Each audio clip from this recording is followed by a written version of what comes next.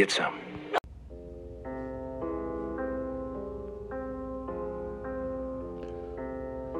Today seems pretty mundane. It's kind of like the demons are taking all my friends away. Just like Ash. Just one by one they will take us. Just kidding. Brett's out of commission this week, so I figured I'd just go stag and do something interesting this week. Until next week when he returns triumphantly. So today I got something a little bit special for you. It'll be kind of like a history lesson, so to speak. So here on the Heroes from the Sky podcast, I'm going solo tonight, so it'll be the Hero from the Sky podcast.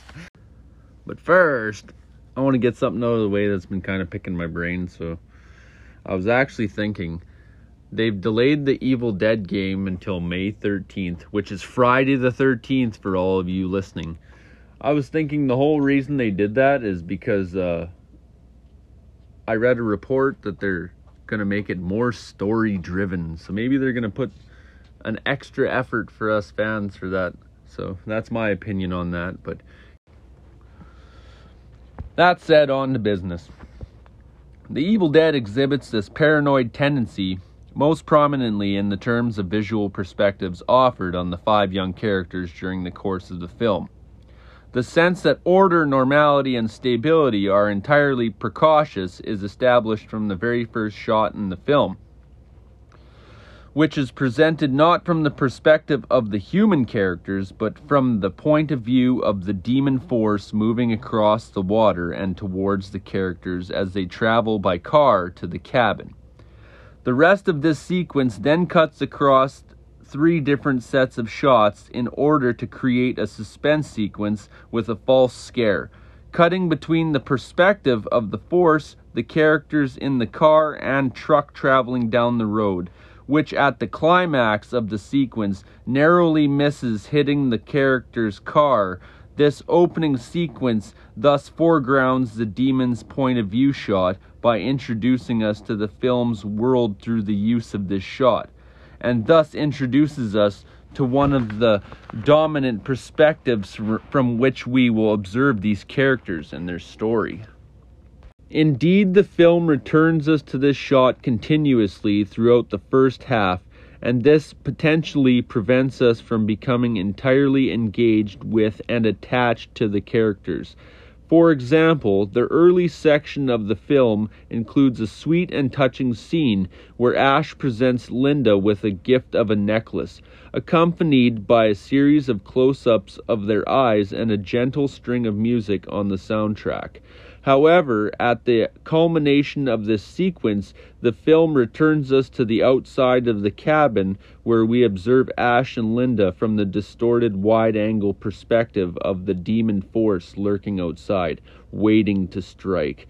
As a consequence of these patterns, the fact that the characters are ultimately puppets and future victims of the demons is consistently emphasized, potentially pulling the viewer away from engaging with these characters on any other level.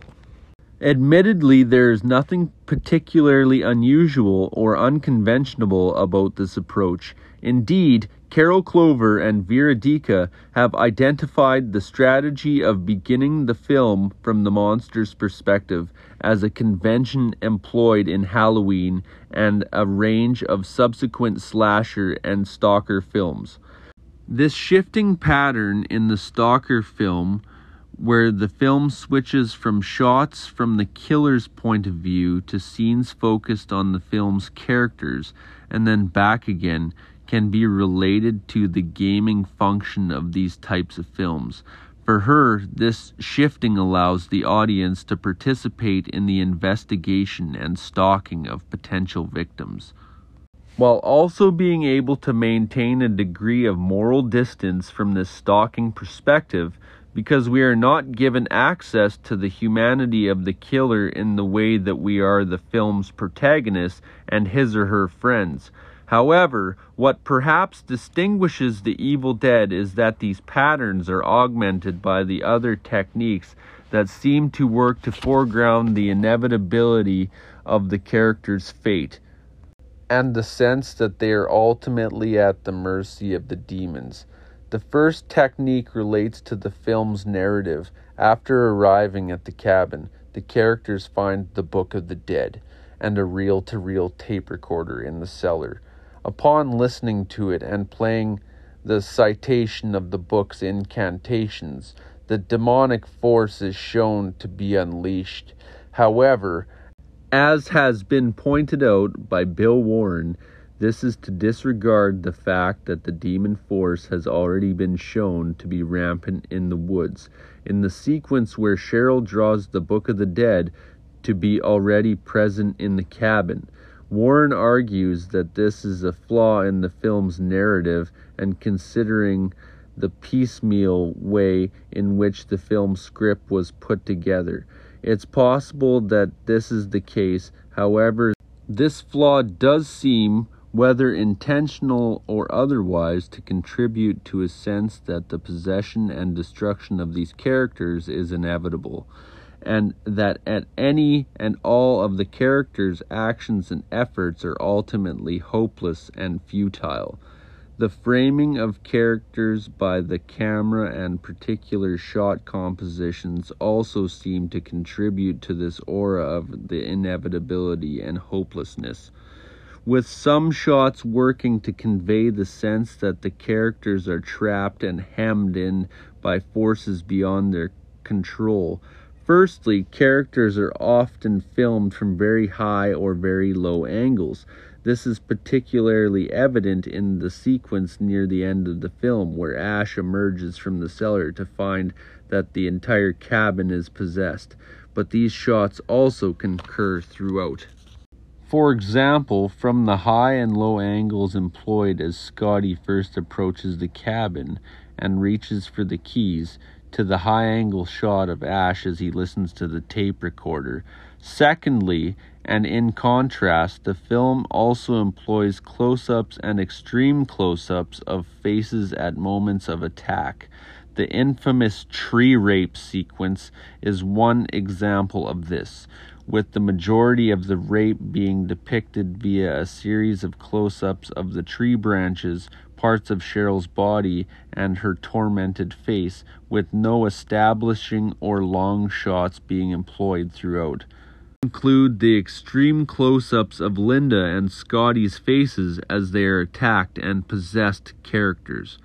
Thirdly, a lot of these key scenes of tension are filmed with a handheld camera, with the sequence where Cheryl begins to panic after being attacked by the woods being a particularly effective example, in that the roaming handheld camera contributes to this sense of terror and claustrophobia.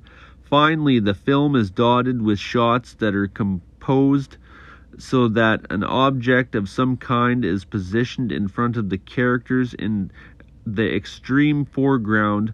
Some of the most striking examples of this are the banging wooden swing bench, which dominates the right side of the frame as the characters arrive at the cabin. The clock pendulum, which swings across the front of the frame in shots taken from the position of the clock looking out at the character. And the dripping pipe, which dominates the left side of the frame as Ash leaves the cellar near the end of the film. Many of these formal depictions of claustrophobia and entrapment seem to be inspired by the use of similar techniques in Night of the Living Dead, most prominently the Texas Chainsaw Massacre. While in Hooper's film, the disorienting contrast between close and distance shots is emphasized via camera zooms. Hooper also uses a handheld camera and cuts between high angles and extreme close-ups to convey a sense of helplessness and claustrophobia, particularly and most famously during the sequences where Sally Hardesty is tortured and tormented by the cannibalistic family at the climax of the film. Furthermore, both films also occasionally place objects in front of the characters' shots. For instance, the dead armadillo in the foreground of one of the opening shots in the Texas Chainsaw Massacre, which seems to suggest the inevitability of the character's fate, and the shot of the music box in front of Barbara's face in an early sequence in Night of the Living Dead. In terms of The Evil Dead, this roster of techniques contributes to the sense that the film is tapping into themes, ideas, and perspectives most strongly associated with the horror fiction of H.P. Lovecraft. While it's not clear that Lovecraft was a direct influence on Raimi when he first conceived The Evil Dead, the film's focus on Sumerian culture and the Sumerian Book of the Dead seems to connect with Lovecraft's mythical book, the Necronomicon, and indeed Raimi explicitly named the book the Necronomicon in The Evil Dead 2. Further to this, all three films in the Evil Dead trilogy have been identified by Julian Petley as examples of films that draw on specifically Lovecraftian elements and radiate a peculiar and distinctly Lovecraftian aura. For Petley, the Evil Dead trilogy's place in this category is primarily due to the film's demon point-of-view shots, which for him absolutely radiate a Lovecraftian sense of utter malignancy and destructive power. However, Raimi's use of high and low angles and objects in the foreground, which are associated in some way with demon force, also seem to convey an extremely powerful sense of mankind at the mercy of the forces utterly indifferent to its fate, a perspective which, as Petley illustrates, is associated with the pessimistic wider worldview put forward in Lovecraft's fiction. This Lovecraftian quality is particularly evident in two extremely effective and creepy sequences in The Evil Dead. The first occurs as the characters first approach the cabin. Here as the car moves down the slope to the cabin, ominous music begins to play, and we hear the sound of something banging. As the characters reach the cabin, they emerge from the car, and we are given a shot of them standing slightly out of focus at the left side and at the back of the frame, while the source of the banging, a wooden swinging bench, is dominant at the right of the foreground of the frame.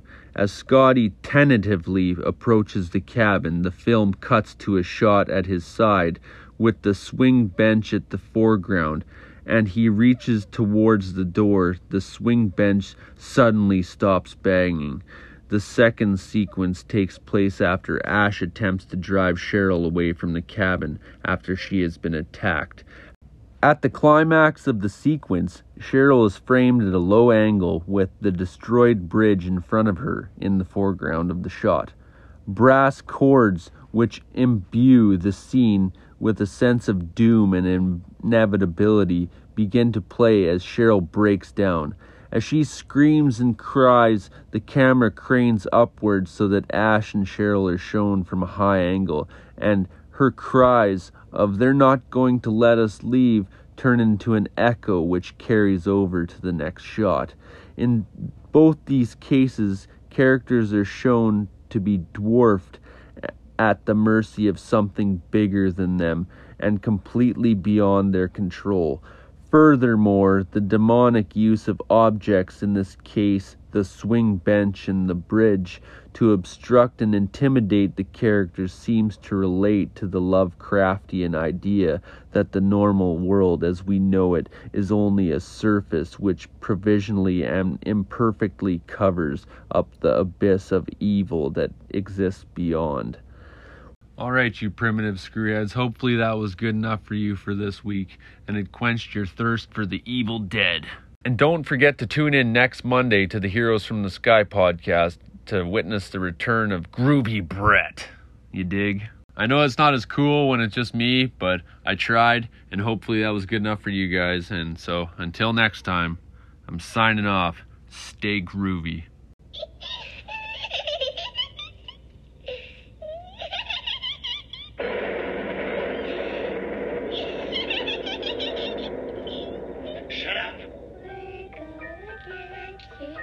We're gonna get you, not another peep. Time to go